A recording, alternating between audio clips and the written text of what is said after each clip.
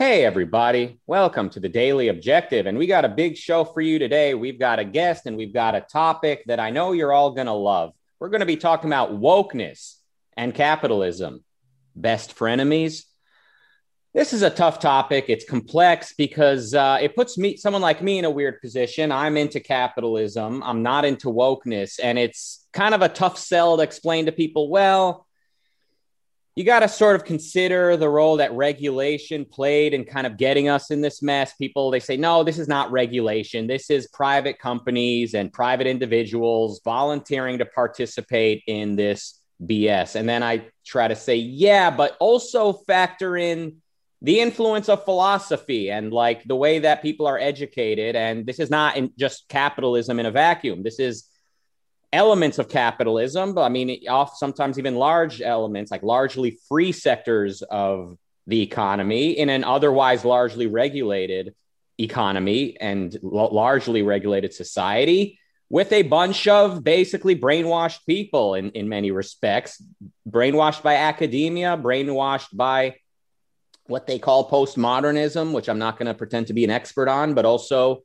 lacking a better philosophy, I would say, lacking a good philosophy, a philosophy of rational egoism, a philosophy that is consistent with capitalism, a philosophy that with a very clear perspective on what is reason and what is its role. So it's tough. It's tough to unpack this one.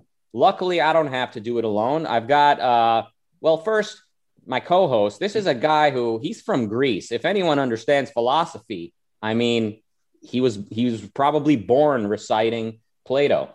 Please welcome Nikos Sotirakopoulos. Thanks, Rucka, and really good to see you're doing better as your Zoom name suggests. Yes, and we've got a guest who this is a guy who, let me tell you, he's the editor of Spiked magazine. And what do they push for? Free speech.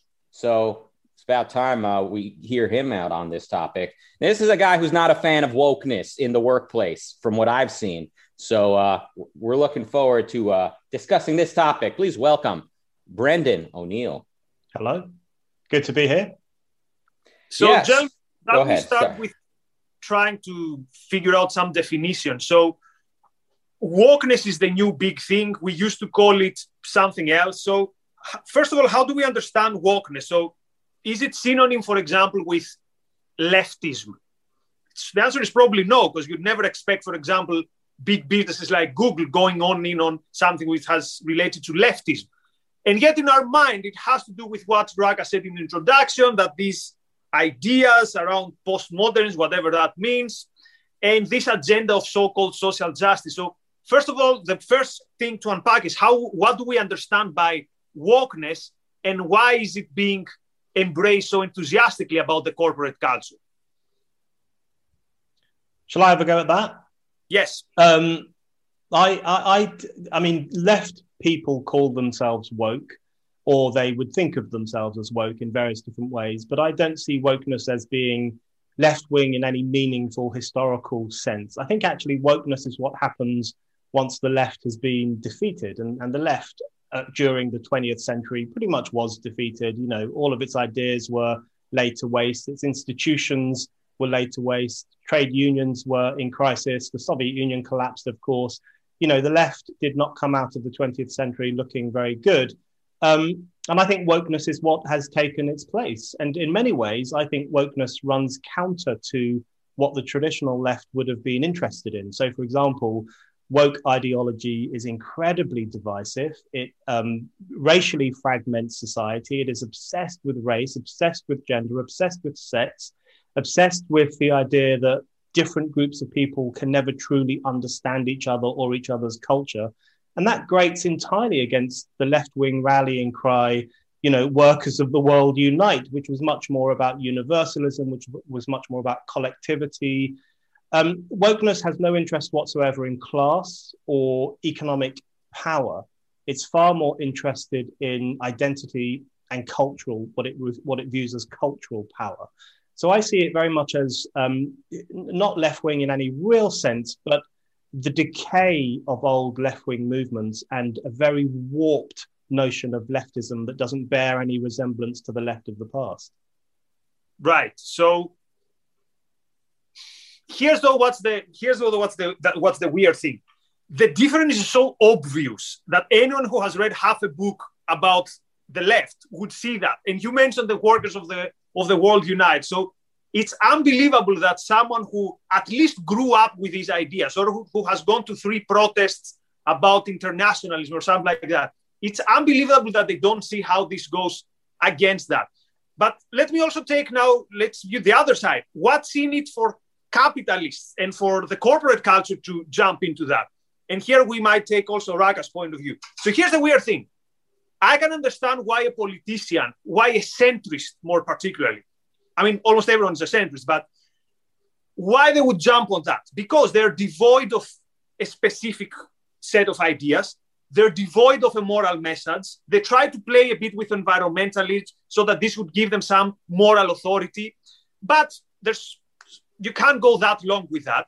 So now wokeness seems to be this vehicle to a higher ideal that, look, yes, maybe we have locked you in your home for a year. Maybe we don't stand for anything, but we are the good people. And how do you know we're the good people? Because of this. But Rucka, what I don't get is, what is the gap that wokeness is filling in the corporate world? So at least in the 80s, you could say there was the right, Reagan or Thatcher, and the other side, which was something else. They didn't need something to fill this ideological vacuum. But what is this vacuum in the corporate world? What did wokeness substitute that was there, let's say, in the 80s or the 90s, and today is not there? Well, the way I see it, we part of this sort of post-philosophic world we live in, that is a culture which won't commit to anything. It's sort of an age of skepticism in a way, but they won't even commit to skepticism by name. Everything's kind of up in the open, kind of like, well, who knows anything and who can say what's moral? And that just kind of seems to be what's prevalent in from what I've seen and my understanding. But the one certain thing that people know is that racism is wrong, and that's sort of the end, along with that, discrimination against women and homophobia, etc. So that's kind of the one axiom people have today. And kind of that's the moral compass that people bring with them into the workplace. And that then becomes the one unquestionable thing. If you push back against this wokeness in the workplace, then you are now an agent of evil. So that's the void I would say they're filling. They're filling an actual void, a sort of post-philosophical void in a time where the only thing anyone is certain about is that racism exists and is wrong. So like both epistemologically and ethically, there is this one absolute, which is don't be racist, fight racism. Right. What do you think of that? Yeah, there is something to it. Also, this idea that was big in the 80s, the greed is good worldview. Today, even Wall Street would stay away from that. So, yeah, that gives part of the explanation. Now, another thing that I find very interesting is, Brennan, your post the other day on Instagram about bias training and how this destroys any possibility of meaningful solidarity. So this basically means that if you work in a workplace, your manager is telling you that, look, even your micro interactions with other people, how you talk to a woman, how you talk to a person who is from a minority or a person of color, now this needs to be a top-down process. But again, do you think this is a master plan by evil capitalists to control the workplace even more? Or do you think that this is more like, so basically, why is this happening? Again, what is the need there? Is it that everyone was running amok with racism in the workplace? Although sexism had been prevalent, that is true. But what is the need that this is covering? Yeah, I don't think it's a big master plan. I don't think it's a conspiracy. I don't think bosses sat down and planned to get unconscious bias training in their workplaces in order to control the workforce. I think it's more opportunistic than that. And I think the attraction of wokeness to capitalists, I think there's really two elements to this. Firstly, capitalism is going through a moral crisis. Capitalism might be the dominant economic force in the world, but it doesn't have a moral sense of itself. If you read if you read the first few pages of the Communist Manifesto, people are always surprised by how much Marx and Engels praise capitalism as this very, a fairly self-conscious project, a moral project, wanting to remake the world in the image of the bourgeoisie. These were people who were confident, who, were straddling the globe, were transforming the world. That's completely gone from capitalism now. Capitalism is on the back foot. It's very, very defensive. Anti-capitalism is now the currency of capitalism. I mean, if you look at Black Lives Matter, for example, the thing that strikes me about Black Lives Matter, that is one of modern America's most successful exports. This is a creation of the capitalist machine. It was promoted by huge corporations.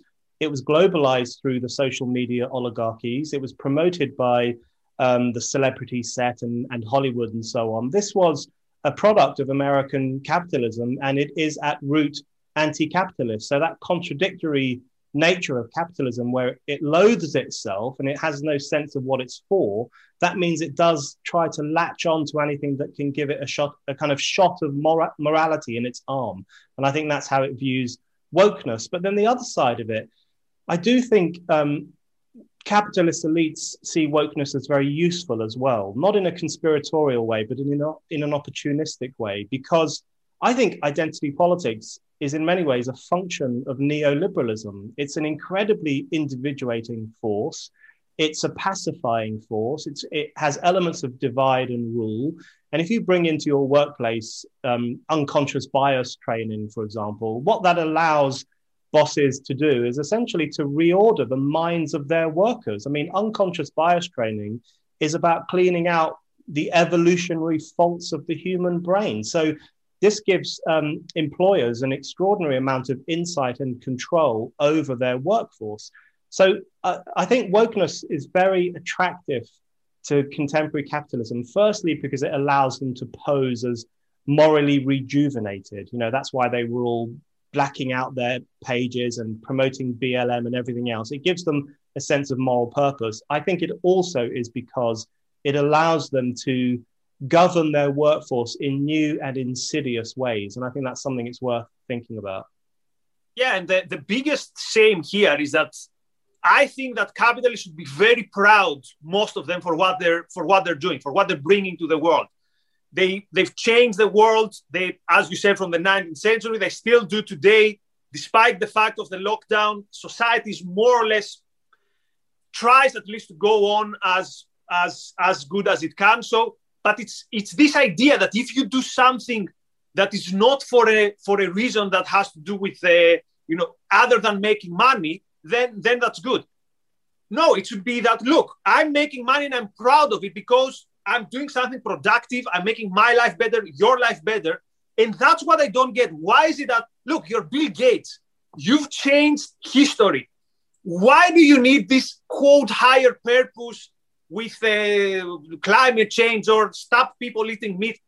In 2 million years, you're not going to change the world as much as you've changed it with a laptop. So that's why I don't get why they need a higher mission. They have the highest of missions. Rucka, a comment on, isn't there an essay also that says why, or is the book, Why Businessmen Need Philosophy? Maybe we should push this a bit more aggressively. Is that by John Allison? I think so, but I'm not sure. Well, I mean, yeah, and really anything by Ayn Rand, the namesake of this organization, she offers a moral justification for capitalism, which Adam Smith, he wrote Wealth of Nations, right? And John Stuart Mill and various other alleged defenders of capitalism. I mean, Adam Smith, I guess really was one. But there's never been one, is the point. There's never been a morality that is consistent with capitalism. So as much as capitalism has raised people's standard of living, as much as capitalism has shown to be practical, it was always suspect ethically. And that's kind of the missing piece of the puzzle. And that, of course, comes with a full philosophy, comes with reason as an individualistic feature. So I liked what you said, Nikos, in response to my answer to your question. You said, maybe we're seeing a reaction to the 80s greed is good mantra. And I agree. I think this whole conscious corporation, conscientious corporation with a conscience, I think that's absolutely what we see today. Every company wants to be seen as doing much more than just providing a service. They are members of the community. They are looking at, helping the downtrodden. And I think that's, it doesn't help. I don't want that. I don't like that. That's what I'm suspicious of. But of course, altruism says you can't just be an operation. You cannot justify your own existence if you're just driven by profit. So both internally, they probably are trying to address a certain level of guilt, but also for purposes of PR, they need to make themselves look altruistic in some way in order for the public to give them a break. So it becomes a very dirty game, and I don't like it. Razi says we have a super chat before, and I can't read it because I'm from my phone. Before we get to that, the book Why Businessmen Need Philosophy. Editor is Debbie Gadd and Richard Ralston. John Allison wrote the introduction. Anyway, can you read the super chat because I can't? Okay. How does Brendan O'Neill, as a Marxist, evaluate the anti-German movement? The anti-German movement? Anti-German I don't know. Movement? I mean, I thought we're leading the anti-German movement by railing against Kant and Hegel and Marx. So I don't know. Yeah, if our friend could clarify that, that would be great, because anti-German movement at the moment, I'm drawing a blank what this refers to. Okay. I don't know. Here's another thing. Go ahead, sir. Yeah, Razi, if you can clarify, or if our friend can clarify. So here's another thing that is super weird. Imagine, so basically what we've agreed, we'll have our disagreements, but what we agree up to this moment is there seems to be this void in morality and philosophy, and wokeness is filling this gap. But the thing is, at the same time, wokeness is a set of ideas that is very, very not on a stable basis, very, very questionable, very, very should be open to scrutiny. So imagine a world where it's opposite. Let's say instead of wokeness, we'd have the red pill being the corporate ideology. And instead of going to workshops where you have to respect and not to be a sexist, you go to workshop about how to be a good woman in the house and how to be an alpha provider and these things. So this would sound completely crazy, and it would be completely crazy. So why is it that from all the sets of ideas that one could get, why is it that we're stuck with this weird, divisive, and very flimsy and very modern in a bad way? Like, this is things that the narrative changed like 5 minutes ago. It's not that this has been something that for years we said, yeah, this totally makes sense. For example, that if I ask you where you're from because of your accent, you should be offended. So why is it that we chose that particular ideology and we ran with it? I think it's an accidental ideology. I mean, it has become the ideology of the ruling class, but as you say, it's entirely flimsy. It's very weak, and it's accidental. Its success is accidental. Its success is built on the corrosion of everything else. The collapse of traditional values, the decline of reason, the lack of faith in the Enlightenment. All these things that have been going on for a long time in universities, in political circles, amongst the cultural elite. For a long time, they've been losing faith in the founding ideals of Western society, I guess. And as a consequence, all these regressive, reactionary ideologies are taking root. Another one is environmentalism. Environmentalism, in my mind, runs entirely counter to the founding ideals of growth and production and creating a world of plenty.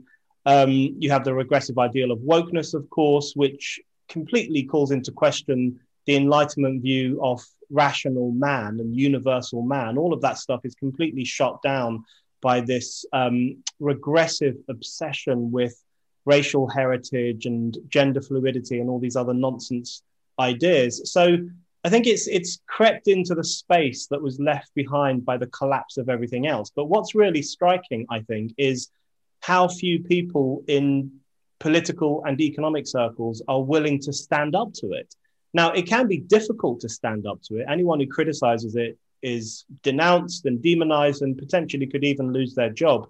I mean, when you see the head of American banks taking the knee to Black Lives Matter, you know just how successful this new ideology of identity has become. You know, people are literally bowing down to it.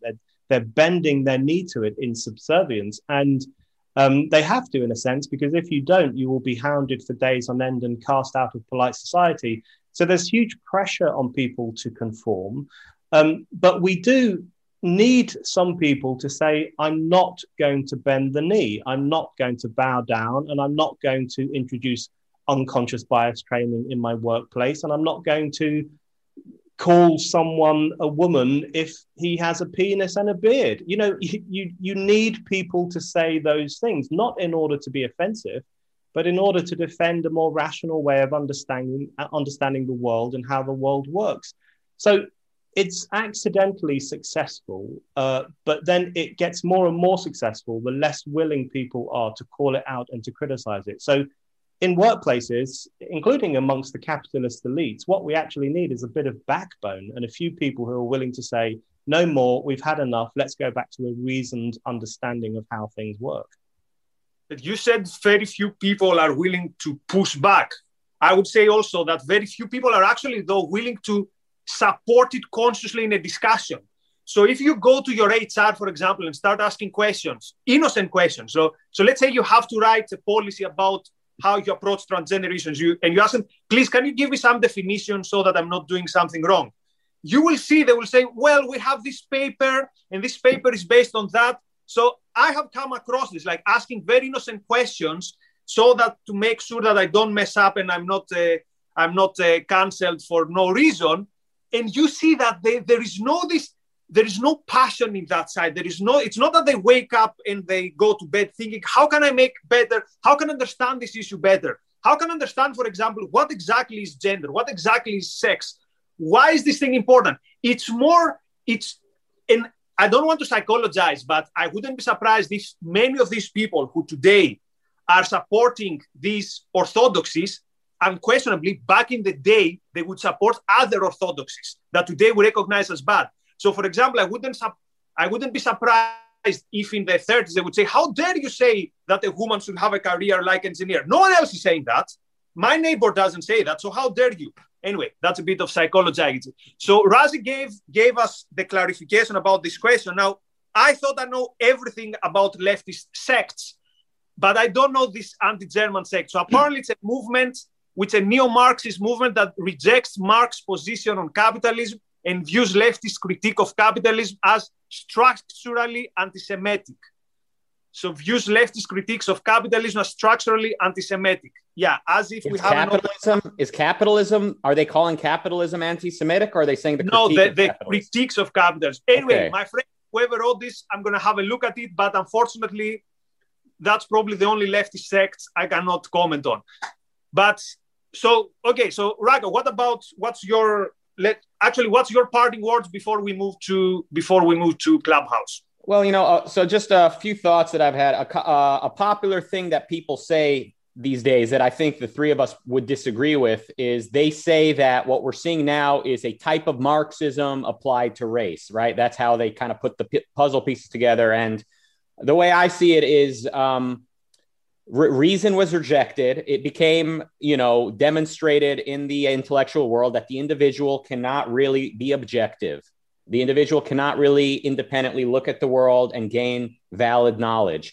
And once reason was rejected, now everyone is basically conditioned and manipulated by their environment. So all you can really do is say, well, if I'm Black, then other Blacks are probably experiencing the same thing as me. So we have a certain perspective and the whites could never understand and vice versa. So this is not Marxism. But ultimately, once reason is rejected, we're going to keep having similar kind of cycles, I think. And what's interesting to me is before the postmoderns, I think pragmatism was sort of like the official position, also rejecting certainty, rejecting individualistic reason.